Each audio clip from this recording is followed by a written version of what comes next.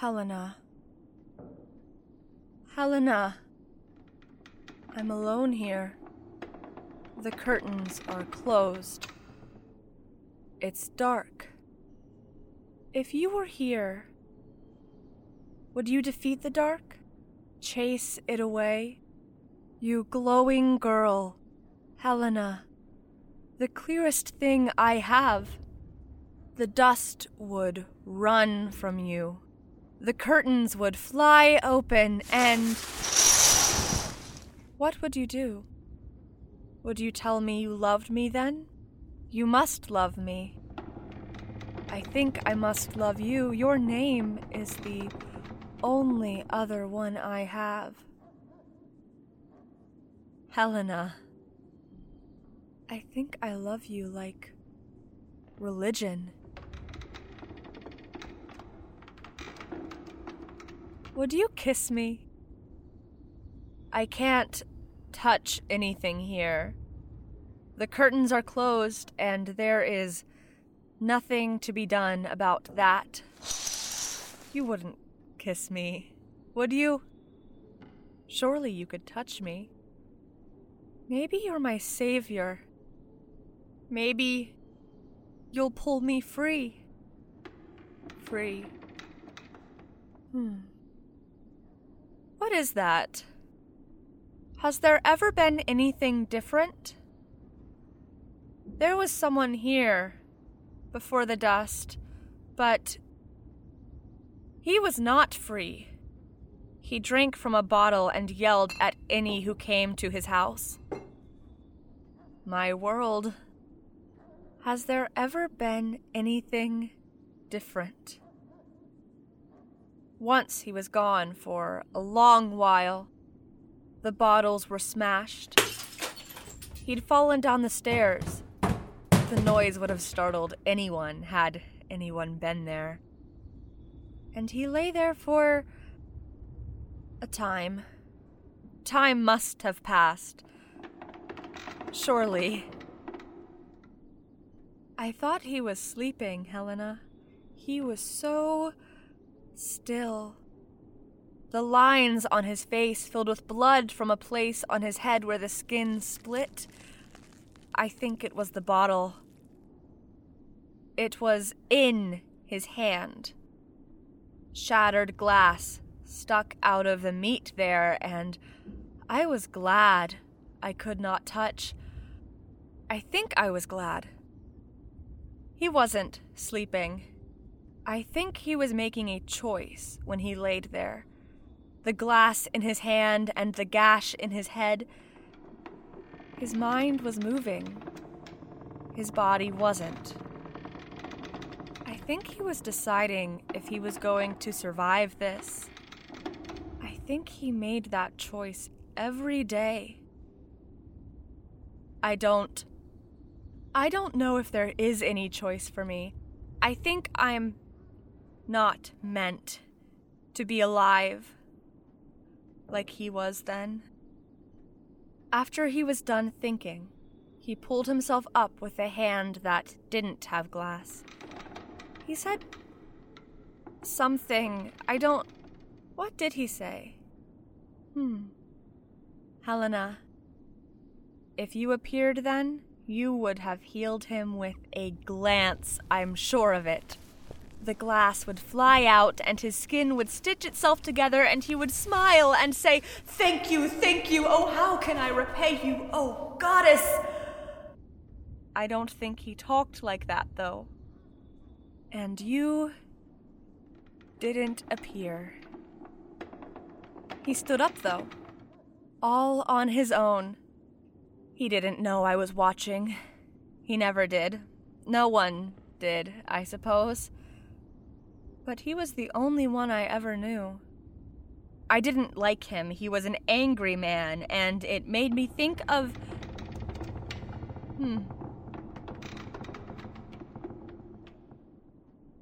He went to the kitchen and pulled the phone from the wall and pushed 3 buttons and spoke into it. And then some people came and took him away. And then I was alone. Helena, the man came back that time.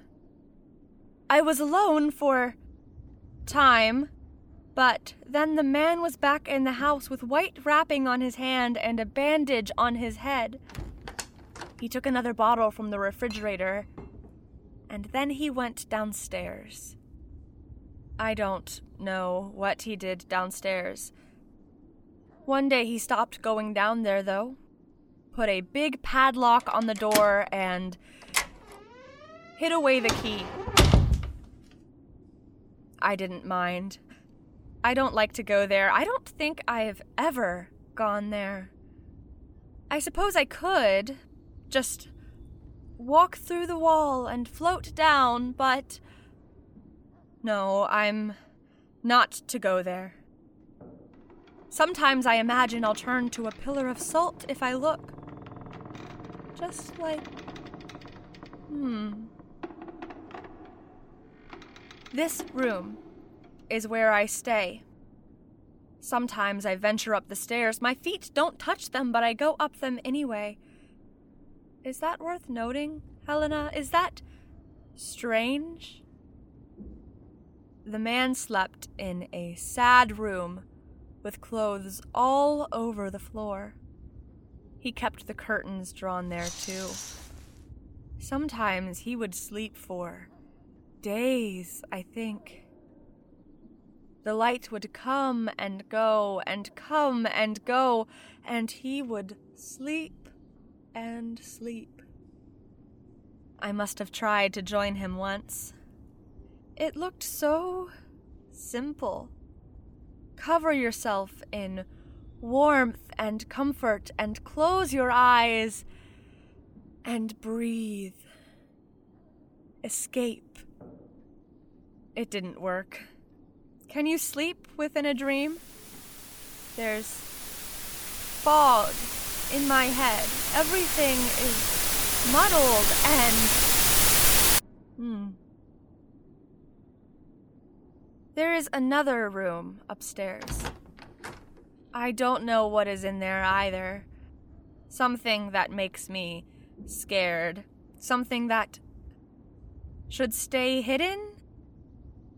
Maybe he keeps a treasure there and pirates will come and take it now that he's gone. Maybe it carries a curse. He never went in that room either. He sealed it up tight and buried it under wallpaper where no one would ever find it and wore black for years and years. I think it was years. It must have been. He's gone now. One day he slept and he didn't wake up. The light from the outside made his silver hair shine. He didn't glow. Not like I know you do, Helena. But he was more than just human now. He wasn't the man anymore. He was somewhere else, I think. I think I would know if he was still here. It took a long time for someone to take what remained of him, though. I don't think he had other people to check in on him. I think he was alone. I'm alone too. Even more than he was. He had me. I watched him. I couldn't do anything. I couldn't tell the world outside that he was gone, but I watched him anyway. He wasn't alone. Maybe I'm an angel. No, I'm not. If anything, I'm the pillar of salt. Unworthy of salvation. Is this a punishment? I've never known anything else. I wish I could clean. The dust builds, you know. Maybe he's part of it. Dust is what they leave behind. People. With bodies.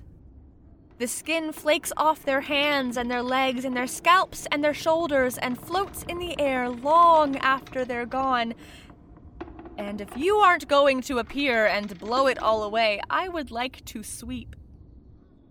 As it is, I just stand guard over this empty house.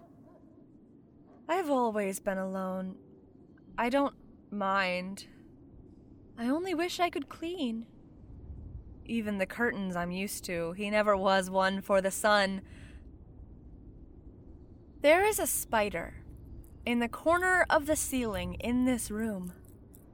I watch him now. He's building his trap. It's a great skill, I think. Requires a tactical eye. It's funny how beautiful the web is. Something so deadly to a fly, caught in a hypnotic pattern that pulls you in. It looks almost like an eye. I wonder if flies get nightmares. If they do, I bet they dream about spiders. Helena, am I the fly? Have I been caught? Is that why I'm alone here? Helena, can I tell you a story? Once upon a time, there was a girl in a house. She was alive. She laughed, and the house loved her for it. It gave her anything she wanted, anything in the world.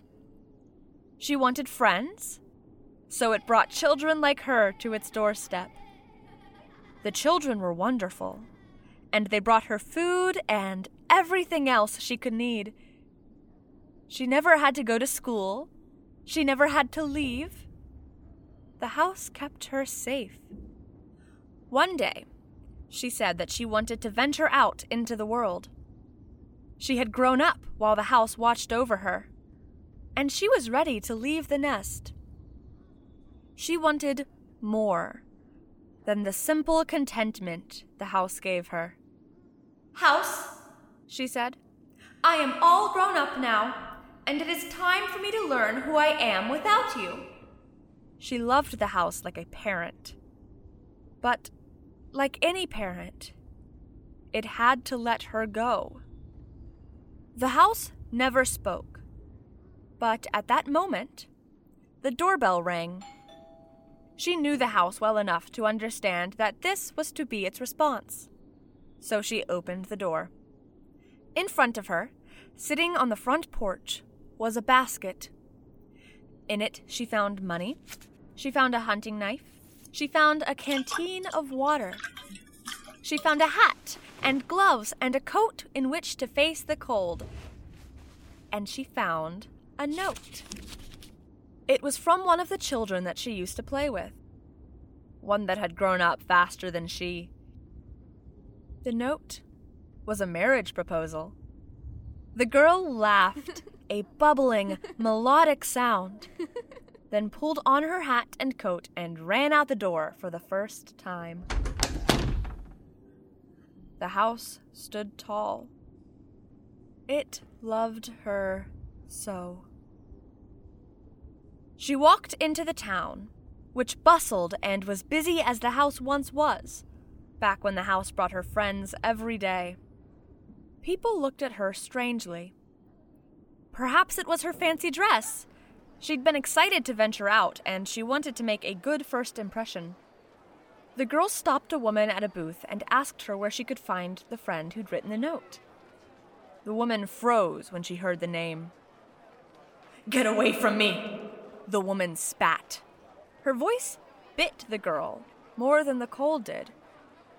The girl was confused.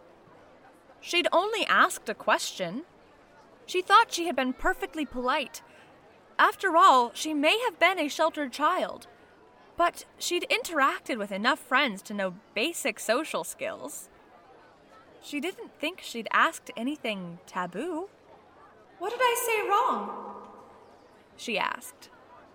But the woman was gone, confused and a little offended.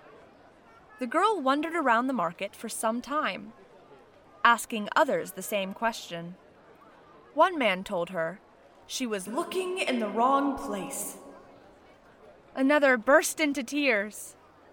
A child she stopped simply asked her, "Who?" No one would tell her where to find her betrothed. She had never had this happen before, had never had to work for an answer. She missed the house. Finally, she came across an old man sitting on a bench, staring at the bustle of the market. The girl had grown desperate and frustrated. She threw herself down on the bench beside the man and began to cry. She tried to be silent, but she had no practice in hiding how she felt. "What bothers you, child?" the man asked. His voice was soft, and his eyes were kind. "No one will help me," she answered through her tears. "I need to find my friend so that we can be married." "What is your friend's name?" he asked. She told him, and he shook his head. "My girl, that child haunts us," he answered. "We are a cursed people. Children disappear time and time again, head into the woods and haunt us too. We have to keep them locked up inside the houses so that they don't get trapped." "They go into the woods?" the girl asked. She came from the woods. The old man nodded. His shoulders sagged. "There is a house there that lures them in. I was lured in once. Now they haunt us, but their bodies are part of the house. Their souls feed it. They keep it alive." The girl cried harder. "I recognize you," the man continued. "I recognize the girl in the house that I played with." He wouldn't look at her, Helena. She was their curse. "You were kind to us, but the house was hungry. The house needed to keep you happy so that you would not leave it. Why are you here?" The girl was lost. Entirely and completely forsaken. "I grew up," she answered. "I needed to leave, so the house let me go." The man was silent at that. Then he stood, shakily, leaning on a cane. "The house will never let you go, child," he told her as he stared ahead at the market. "It never lets any of us go." The closer she looked, the more she could recognize him. And the woman who'd told her to be gone. The child who'd cried. The man who told her she was looking in the wrong place. She knew them all. "Do you understand now?" She looked down at her hands. They were pale and cold, stiff. She nodded. "Yes." Helena, that was a sad story. I'm sorry. Maybe she escapes the house. Maybe she can move on. Maybe they all can. I don't know. I hope they can. It must be nice to move on. Did the angry man with silver hair move on? He must have, right? He's not here. Unless... No. No, he's not here. He's gone. I'm alone. Alone. Helena, I'm alone here. The curtains are closed. It's dark. If you were here, would you defeat the dark? Chase it away? You glowing girl, Helena, the clearest thing I have. The dust would run from me. The curtains would fly open and... What would you do? Would you tell me you loved me then?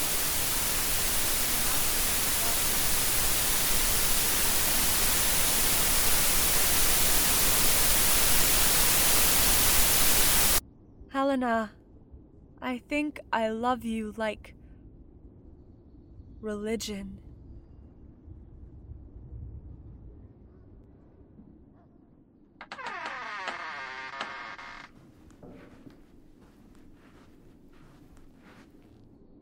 Home, sweet home. Weaver is written and produced by Newton Sweeney. This episode featured Newton Sweeney as Lorna and Michael Martin as the newcomer. Our script editor is Veda Wheeler. Our production consultant, sound designer, and sound engineer is Newton Shuttlecotty. Our theme is composed and performed by Rhea Ming. Our cover art is by James Smith. To find cast and crew bios, links to our social media, episode transcripts, and more, check out our website at weaverpod.carrd.co for more information. Thanks for listening.